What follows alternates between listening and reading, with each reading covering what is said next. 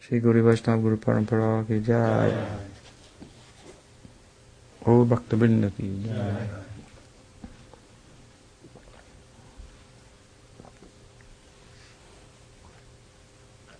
Jai, Sringa Bhagavan ki jai. Any question tonight? Yes.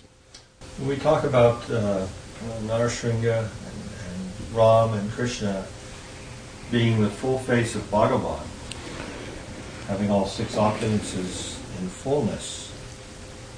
But despite Ram and Nrsimha also having the six opulences, we don't hear mention of them giving liberation. Right. Jiva Goswami makes the point in the Krishna Sandarbha that the recorded, if you will, history of the avatars establishing dharma, dealing with the miscreants, Varaha, for example, Nrsimha, for example, Ram, for example. Now, these are particularly in relation to Jai Vijay and their appearances. I'd have to think for a moment to think of other Vishnu avatars who were involved in such. But maybe Jiva Goswami already thought that out. But in Krishna Sandarbha he says this is one of the qualities, if you will, or specialities of Krishna that is not found in other avatars of Vishnu. That being that when Krishna slays the miscreants, they become liberated. Now, it's certainly true in relation to Varaha and Ram. Of course, there are extenuating circumstances there. They weren't meant to get liberated for 3 lives based on the curse and the upholding of the curse of the Kumaras on the part of Narayan. But as I recall, he makes the point in general, and maybe he uses that as an example. I don't recall entirely, but this is, it's not relative to the fact that he's Sadaishvarya Purna, that he shows all 6 opulences. Other avatars show one opulence, 2 opulence, 4, 5, whatever. This is the speciality of Krishna, Ram, and Nrsimha. Now, Ram is, of course, special in Vaikuntha. He's a special kind of avatar of Narayana. He has his own realm where he has different types of love. He has a mother, he has brothers, friends, and so forth. He's special in that way, and Nrsimha is special as well, as we've been discussing. But apparently, in Jiva Goswami's estimation, the result of their slaying the miscreants is not liberation. It must be something special, nonetheless. But I guess that there are even a number of examples of this being the case with Krishna, with Putana and Aghasura and the Braja Leela and onward through Mathura and Dwarka repeatedly. This is the story in the case. So just one of the ways that Krishna Sandarbha is a beautiful treatise in which he establishes this cornerstone of Sambandha Gyan. The first 3 Sandarbhas out of 6 essays, treatises. Sandarbha actually, I think it means something like a necklace. And if I recall, necklace, and Jiva Goswami has taken the jewel-like verses of the Bhagavatam and strung them into a particular necklace that plays out in the form of 6 treatises called Sat 6 Sandarbha, 3 treatises on the significance of Srimad Bhagavatam from the Gaudiya perspective. It's different than a commentary on each verse. They're treatises unto themselves. And the main evidentiary or pramana verses that he cites for his points are from the Bhagavatam, although he draws references from the sutras and Puranas and so forth as well, more sparsely, mostly citing the Bhagavatam. So it's really a unique work on the significance of the Bhagavatam. And the first 3 of the 6 essays deal with Sambandha Gyan. And that's the Bhagavad Sandarbha, the Paramatma Sandarbha, and the Krishna Sandarbha. And the 4th is the Bhakti Sandarbha, so that deals with the Abhideya, the means, and the what did I say, 4th? 5th, the Tattva Sandarbha. Oh, the Tattva Sandarbha, yeah. The Tattva Sandarbha is kind of like an introduction. And then the Bhagavat and Paramatma Sandarbhas and the Krishna Sandarbha deal with Sambandha, and the 5th, the Bhakti Sandarbha, deals with Bhakti or the Abhideya, and the 6th is the Priti Sandarbha. Priti means love or prem, and so it's the Sandarbha that focuses on the prayojan, the goal. But 3 Sandarbhas covering the Sambandha, the kind of the legs, foundational, conceptual orientation that Bhakti, Shuddha Bhakti, Uttam Bhakti arises out of.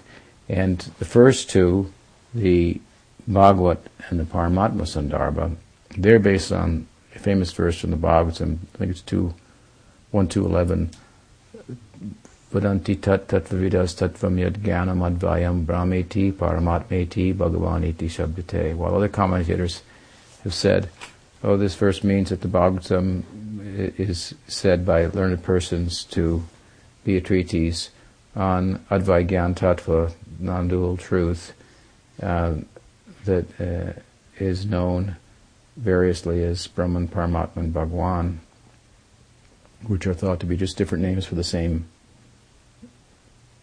non-dual truth. Well, he has obviously a lot to say about the verse. He's written two entire Sandarbhas on this verse alone. And of course he distinguishes that while Brahman, Paramatma, and Bhagavan all speak about the same thing, they speak about different faces of that non-dual truth. And here non-dual means above the dualities of the mind. And of course he explains the Achintya Bheda Bheda, teaching. And so this is unique. Nobody's explained this verse like this, and it's very foundational to Gaudiya Vaishnavism, which says there are different faces of the Absolute that can be pursued in isolation of one another through different paths. Through Gyan, you can pursue Brahman. Through Yoga, you can pursue Paramatma. And through Bhakti, you can pursue Bhagavan. And so the Bhagavad Sandarbha is pretty much about Bhagavan. And the Paramatma Sandarbha is about the Paramatma. He doesn't have a Brahman Sampradaya, because what can you say about it? It's nirvisesh. And what he does say about it in the beginning of the Bhagavad Sandarbha is, it's not what the Mayavadis think it is. There is no condition in which the jiva is not illusory, it's an ontological fact. Because the Mayavadis think that the individuality of the jiva arising from karma, our likes and dislikes, as I often say, is illusion, which we say that identity is an illusion too, but they say further, that's all there is to the so-called individuality of the jiva. So if you do away with that, the jiva has no individuality, jiva is Brahman.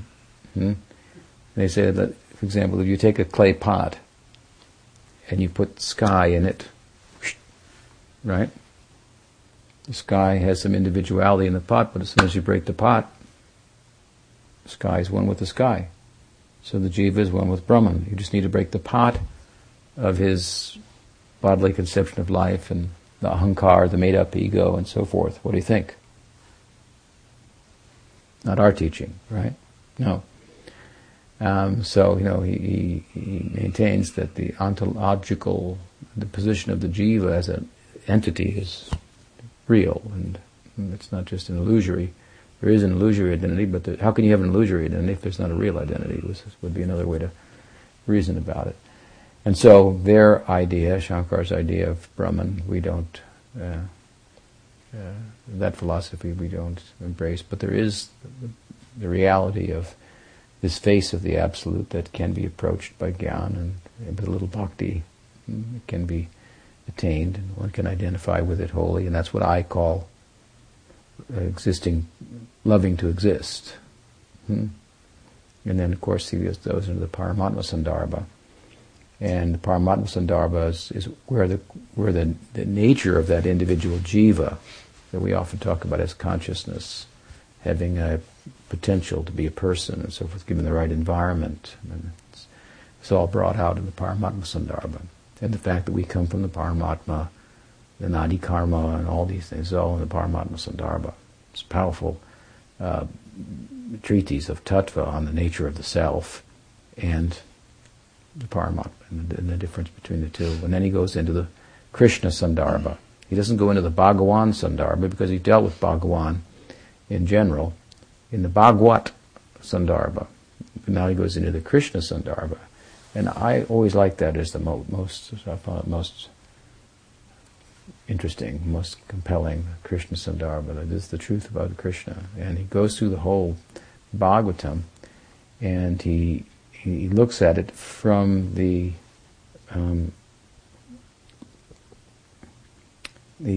sees the whole Bhagavatam orbits around the hub of one line, Krishnastu Bhagavan Swayam. So while the previous two Sandarbhas are built upon the verse I mentioned, Padanti tat tatvidas tatvam vidyanam madhavayam brahmeti paramatmeti bhagavan iti shabdite, the Krishna Sandarbha, which is also Sambandha Gyan, but deals specifically with who Krishna is. That is based on Krishnastu Bhagavan Swayam, one line. He says, I know it's only one line, but he more or less says, good things come in small packages sometimes. The sutras are very terse, but they have big meanings. So this verse, this part of this one line has a big meaning. And so he establishes his position, and then he goes through positively, then he goes through negatively and looks at all the statements in the Bhagavatam that might lead one to believe, if studied in isolation or out of the context of this key, what he calls the Paribhas Sutra, the key, the password to understanding the Tattva of the Bhagavatam, the truth about Krishna. If they are studied in isolation of that or out of context of that, they might lead to believe that Krishna is an incarnation of Narayan. So he shows how that's not the case. It's very comprehensive. The last part of it is very, very, very beautiful, and so it's in that treatise, the Krishna Sandarbha, where he makes this, among other points, about the super excellence of Krishna, many different ways in which Krishna is distinct from all of the avatars, being the avatari is our position. He's the Ashray Tattva of the Bhagavatam. This is our conclusion. And there are 10 subjects of the Bhagavatam. One of them is the Ashray, the shelter. The others are Ashrita, sheltered. One of those is Ishanu Katha, means talks about Nrsimha, about Ram, about the avatars, which says, in another way, I'm just making it in the way of establishing the point that the avatars are, well, sheltered under the ashray. Krishna is the source, you follow, of all the avatars. So in many, many ways, he I don't know if he uses that point, but he probably does. It's a good one. And there's so many. And so it's a very like eye-opening treatise on the Bhagavatam that when you read it, you think, well, yeah, how could anybody think otherwise? But nobody did. That's where you find in the Satsandarbha, in the Tattva Sandarbha, where you find in the introduction the idea of how to read the Bhagavatam, and how to understand it. Well, if you want to understand what it's about, where does it come from?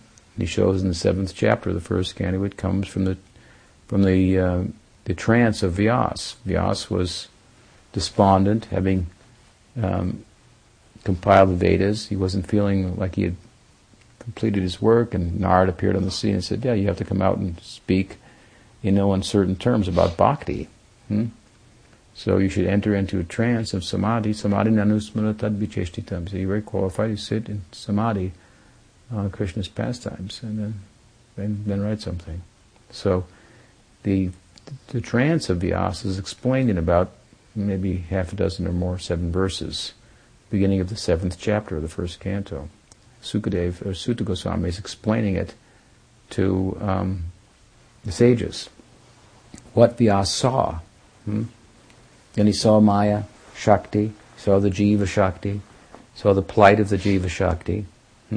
He saw the remedial means, the means to remedy the situation of the Jiva, as Bhakti. He saw Bhagavan, and he saw his Sarup Shakti, like seeing the moon in its shine, and so forth. So all these, the ontological truths of the Jiva, I mean, it's a real thing. The Jiva, there's Maya Shakti, there is a Jiva, and there is the world. The Advaitins want to do away with the Jiva and the world. Ultimately, there's no world, there's no Jiva, and so forth. He said, no, there's both. And, of course, the world is not like it might look like matter. It's very magical and so forth. It's more consciousness-like than thing-like, so to speak, ultimately, in that in its source is consciousness, but it's there. There is something there. To get the particular reading that we have of it, which is not an accurate reading, it has to be there to get the reading in the first place. What it is, no one will ever know. That is Vishnu Maya. But anyway, well, the point is that these different Shaktis are mentioned as Vyasa saw them all. And so he didn't see that there's just one and there's no Shakti and it all collapses and so forth. And so it's there's where he comes out with his Chinti Beta Beta doctrine. And it's a genius idea because you think, well, how will you understand the Bhagavatam? Which says, well, why don't we go inside the trance of Vyasa, which is explained here, which the Bhagavatam arose out of, and then we'll know, have a context. It's like, oh yeah, that makes sense. But nobody ever thought of that before his commentary. Shows you what an extraordinary student of the Bhagavatam the Goswamis were. Sanatana Goswami was the leader in that regard, and of course Jiva Goswami was quite a scholar himself.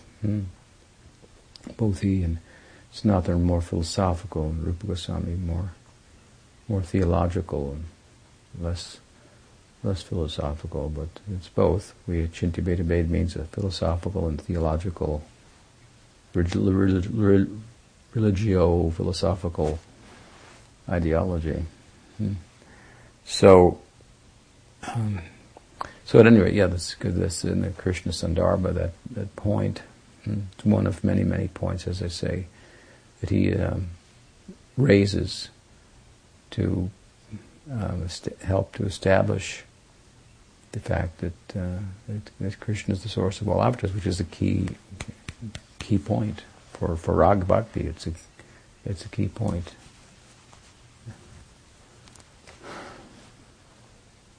And Narasimha is a special manifestation of Krishna, as we've been hearing. What else? Yes. I noticed when you were giving initiations, something from the Hari Bhakti Vilas was referenced. So I'm always confused when we say Hari Bhakti Vilas. I've heard that there's significance there, and I've heard that there's no significance should be taken from there. That's probably the other end. What's the proper viewpoint in the context of modern practice that we should take and look at to find? Should we try to find anything in Hari Bhakti Vilas? Well, the verse that we cited is the kind of thing you can find which really speaks about essential spirituality. In contrast to that verse which says upon meeting a sadguru, who offers diksha, that's the time to take it. Doesn't matter if it's day or night, you're facing east or west, or any other consideration, which means to say that there are other injunctions cited in Hari Bhakti Vilas, drawn from other scriptures about when to take diksha, under what conditions, and so on, what to do beforehand, and so on and so on and so forth, which are all somewhat relative in nature. Prabhupada, for example, commented on a section of Hari Bhakti Vilas that says a Sudra should take diksha from a Sudra, and a Brahman from a Brahman, like this kind of thing. And Prabhupada said, it is more or less a material idea.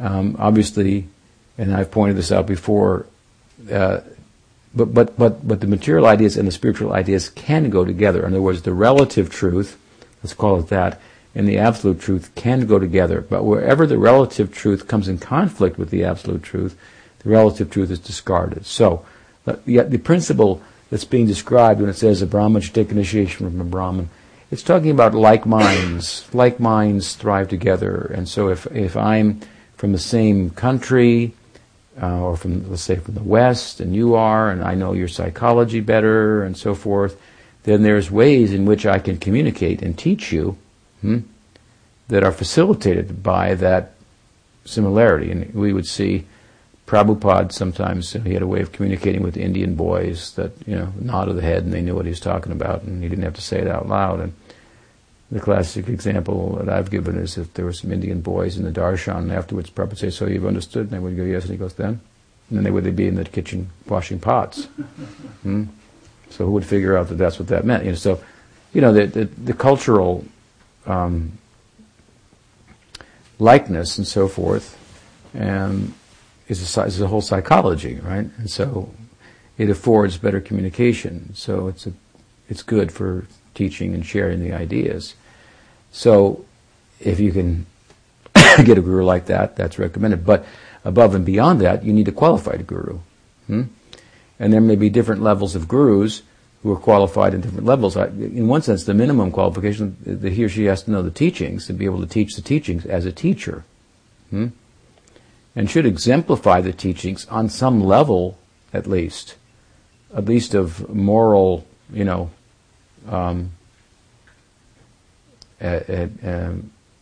uprightness and an example of sadhana. Now, his or her realization of the teaching may be lacking, and still that person can help someone. And there's a lot of gurus like that.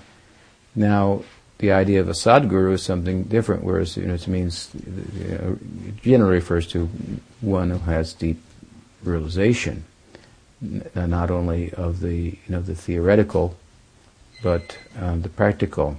Not only shabde pare, but nishnatam brahmani upashamashram. They understand.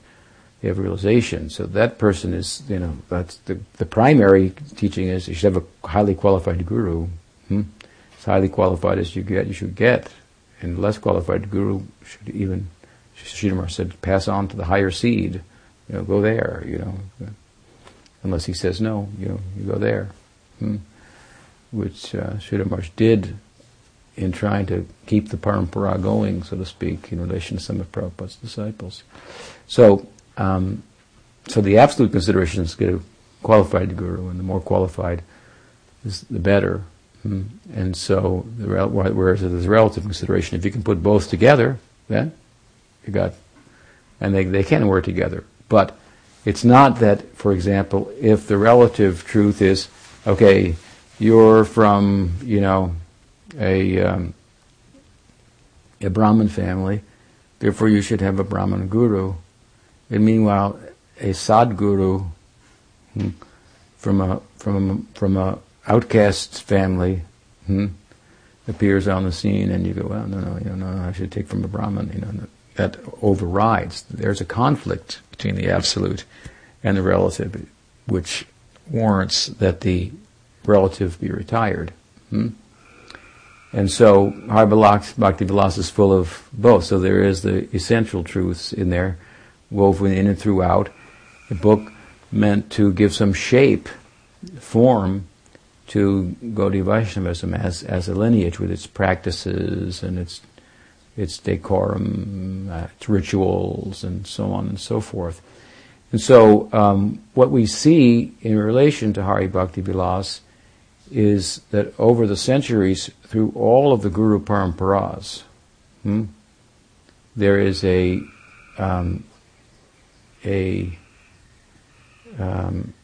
want to say, a balancing of the relative and the absolute, and incorporating essential, what's considered by that parampara and that guru at that time to be an essential way of adhering to something, like, for example, following Ekadasi. So obviously the entire parampara has taken liberty to the strict way of following the Ekadasi in Hari Bhakti Vilas. I mean, nobody does that. And so there's some room for dynamic adjustment, that the principle be observed at different time and circumstances. There was a particular time and circumstance the book was written, in one sense with a view to gain legitimacy in the religious climate of the times. And, all the sampradayas, they had all their rules and regulations and so on. And here we're teaching Rag Bhakti. We just come and say, there are no rules, which is not exactly what Rag Bhakti means, but it is certainly a rule light and love heavy, comparatively. So that all these rules are invoked and all these.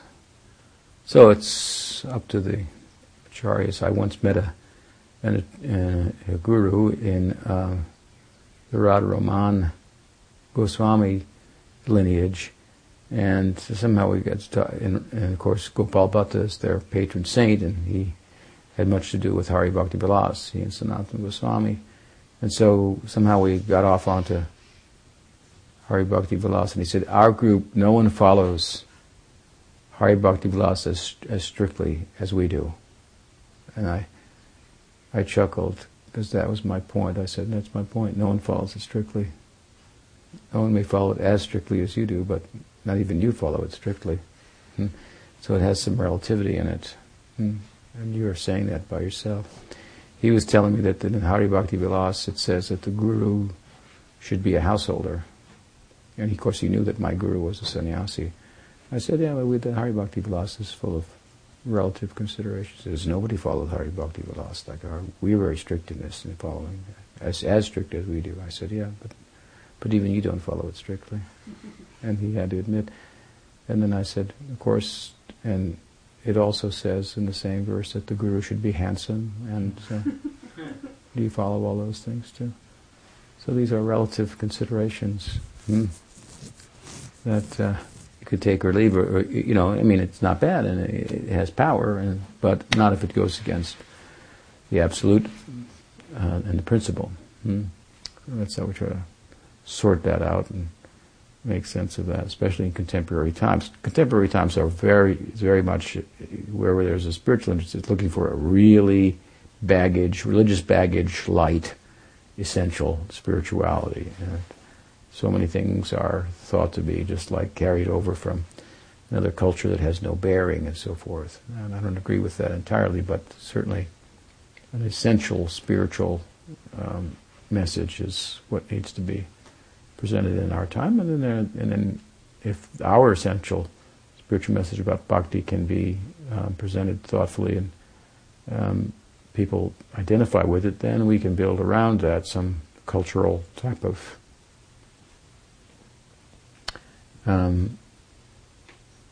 whatever form that it can be. Implementation. Yeah, implementation, giving it a shape and so forth, that it makes sense and there's room for adjustment there, but it's not everything you can throw out, We're not going to dress Krishna in a polo shirt, on the altar. that kind of thing. So, but we're already doing what we think works, and we're having success. So. Yes, you had a question? No. Yes. There's sometimes statements preached in the Gaudiya Vaishnavism that contemporary preaching that like love is within, like your love for Krishna is within, things like that. You know what I mean? Have you heard these kind of things? Yeah. So, but it seems to me that it doesn't fit with the understanding that I get from you that the jiva is Satchidananda, that Ananda is so minute and it doesn't. The jiva has a capacity to love. Yeah. It has Ananda. It's an object of love in this world compared to matter, but it doesn't have prema inside of it. It has the capacity to experience prema in relation to bhakti. If it had prema inside of it, then it would have bhakti inside of it, because prema is constituted of bhakti. That would mean it had this, that it was part of its constitution included the Swarup Shakti, but these Shaktis are distinct from one another. They're similar in that both are consciousness, Satchit and Ananda. So, but we don't, nowhere is it said that the Swarup Shakti and the Jiva Shakti are equal, or the Swarup Shakti is inherent in the Jiva. So it's a that would be a wrong idea, but I mean to say, that everyone has capacity to love. We're all looking for love.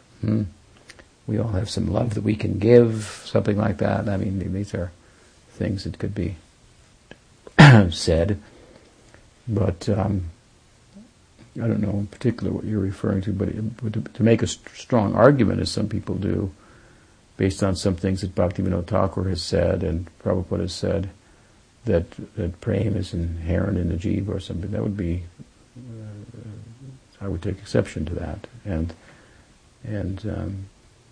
there are problems with that idea. I mean, philosophically there are problems with it, and arguably there are problems with that understanding would give rise to with regard to practice. For example, if I think prema is inside of me, then it could lead to the idea in practice that I don't need a guru. Prema is inside of me. I chant the Mahamantra and prema will come out. Or to some type of, it might lend to some type of I want to say ascending method or idea of bhakti. Bhakti is descending, avaroha panta, it descends. If it's already there in me, I just have to uncover it, it's mine. And this is what the Gyan is about. Uncovering what's already within you, realizing what's within you.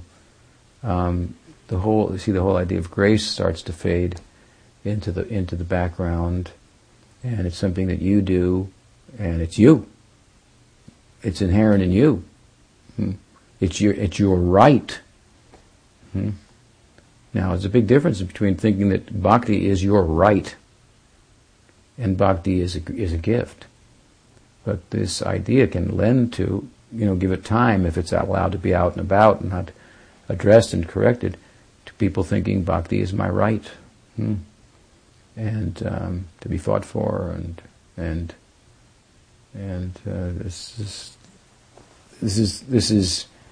this will create, arguably, it can create a samskar that is contradictory to bhakti, that won't foster bhakti at all. Because it's not your right, it is a blessing, and it has to come down from above. And that's a very different mentality than thinking it's mine, I've got it, it's there, when I want it I'll draw on it, or pull it out, and it's who I am, and it lends to some kind of self-importance. Obviously, in the beginning, this kind of idea, if not touched on, it's not going to be a big deal, and people aren't, because you've got all the other teaching, it's descending and this and that, But then over time, you allow that to go on, it very much lend to a very strong misconception about practice. Yes.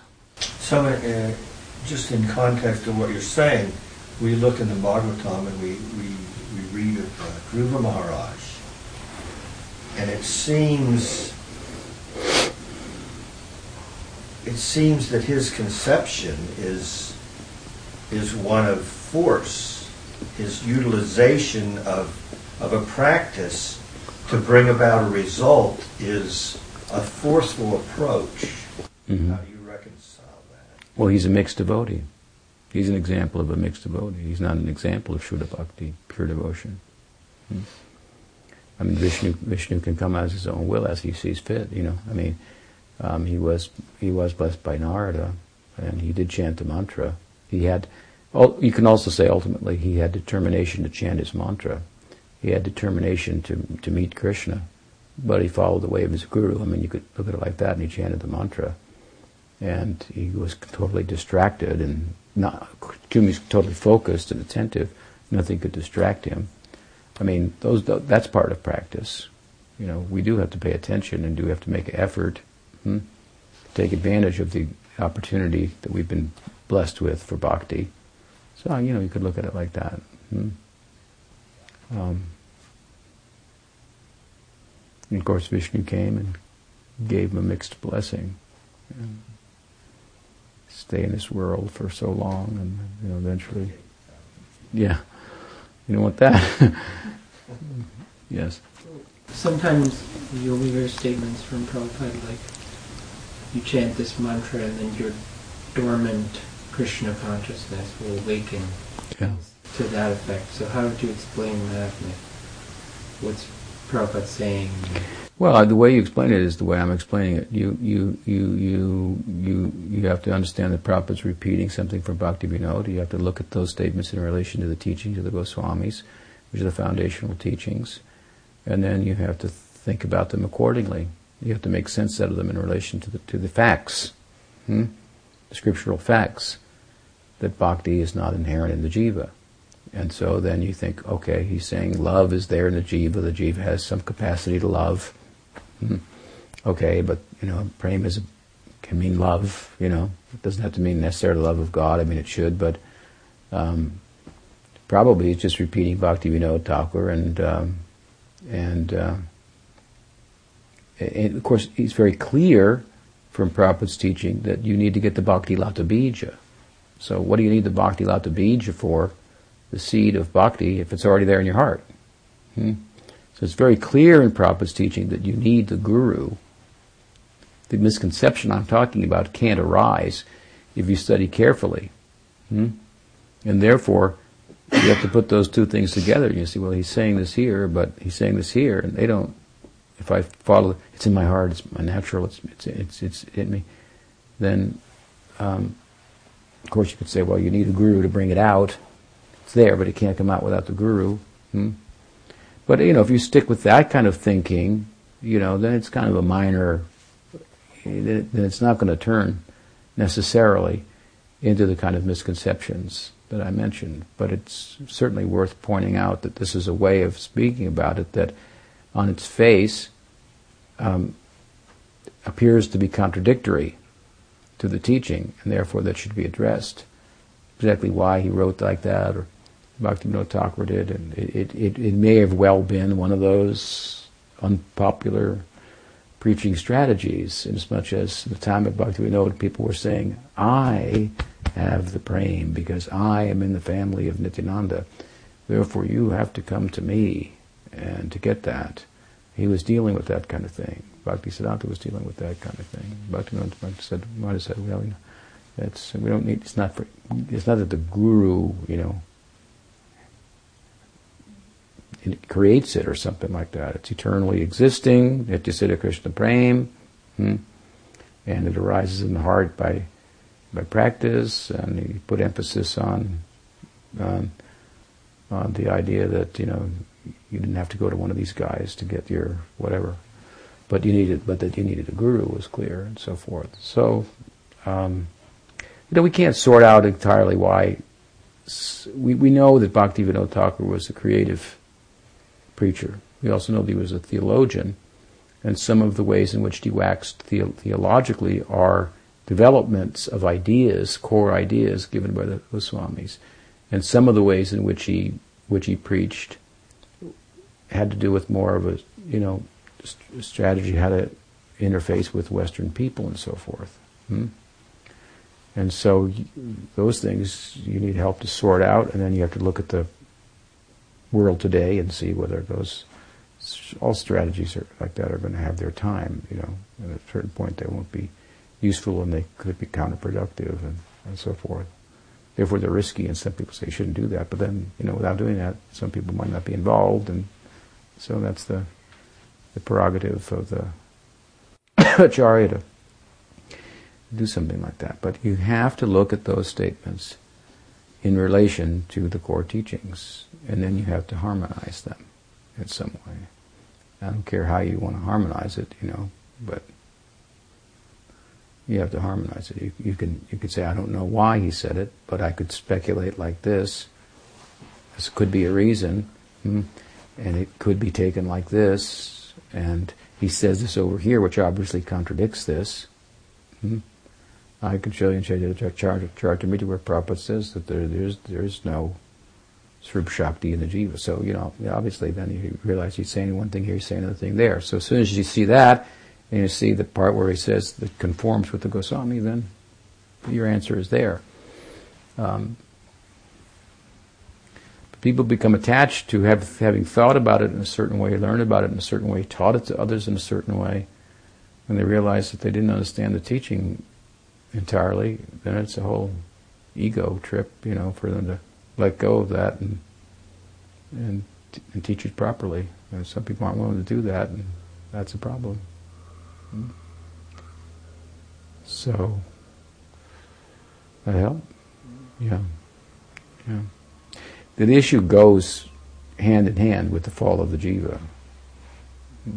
Any discussion that goes long enough about the fall of the jiva will come to the question of whether prema and bhakti is inherent in the jiva. Swarup is inherent in the jiva. Swarup, there's a bhava deha. Where is it taught that bhava is inherent in the jiva? Certainly not in Bhakti Rasamrita Sindhu. It descends, right? You had a question? Well, I was thinking it kind of correlates with what you had said earlier about the key verse, Krishna's Tu Bhagavan Swayam. So there's like key teachings that unlock the rest of it, and then also with understanding, taking out things from Hari Bhakti Vilas.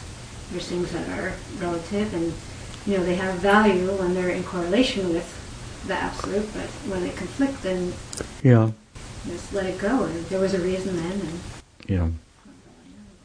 So the teaching, that particular point and way of talking, it has to be harmonized with the whole teaching. And if and it's not said in other sampradayas for good reasons and so forth, and so then you're going to be at odds with them, and they're going to see that you just made that up, and why you emphasize it in the way that you've understood it, and then you do a disservice to our parivar. So it's a time now to kind of like all these things should be weighed in on, and there were certain strategies you were evolved for spreading and so forth, and now you have many devotees, and the thing kind of spreads on its own. You really need to have teachers who understand the teaching and bring it entirely on course theoretically. Because there's a lot of loose ideas floating around out there of what bhakti is, and it inhibits people from making progress, potentially. So it's important. It's very important. And that's why you can't just say, well, I'm a guru, but, here's Prabhupada's books, read all his books, all the sikshas there. Well, can I give you siksha that Prabhupada couldn't give you. His books are perfect, right? So just read his books, and I don't have to know the Siksha, and it's all in Prabhupada's books, and I haven't even read them, enough myself, I'm still reading them, so you read them too. That's just doesn't fly. I'm sorry, but that just does not fly. It is not a wise or a spiritual strategy. And it's not the I can be a guru, but I don't have to give the Siksha and explain it according to time and circumstance. This doesn't work. So, that is a very ill-conceived strategy. It's very problematic, and we see it. And all these guys quote Prabhupada book, Prabhupada 10,000 years, Prabhupada book said this, and they don't know why he said it, where he said it, what was the context, and what's the teaching, and overall. All right, so anything else? Avatar didn't come, huh? No. I phoned him. That was nice. Okay, yeah. That other guy didn't come, huh? From Asheville. He's coming tomorrow. Tomorrow. 14th. Okay. Yes. This is a really late question, but I know time must be so vast, but I'm just thinking, Jai and Vijay thought they were going to get liberated or go back to Godhead real quick, to Vishnu, in 3 lifetimes, and it took what, at least a yuga or 2 or so. I'm thinking, was that a trick, or to get rid of pick the three lifetimes as demons rather than maybe a quicker 7 as devotees, or? No. The point there is only that they would rather be 3 times as demons rather than 7 times as devotees, if it took longer, which would be the thinking. But it's not that they were tricked, and actually the 3 times as demons was longer. Devotees can be around for a while too.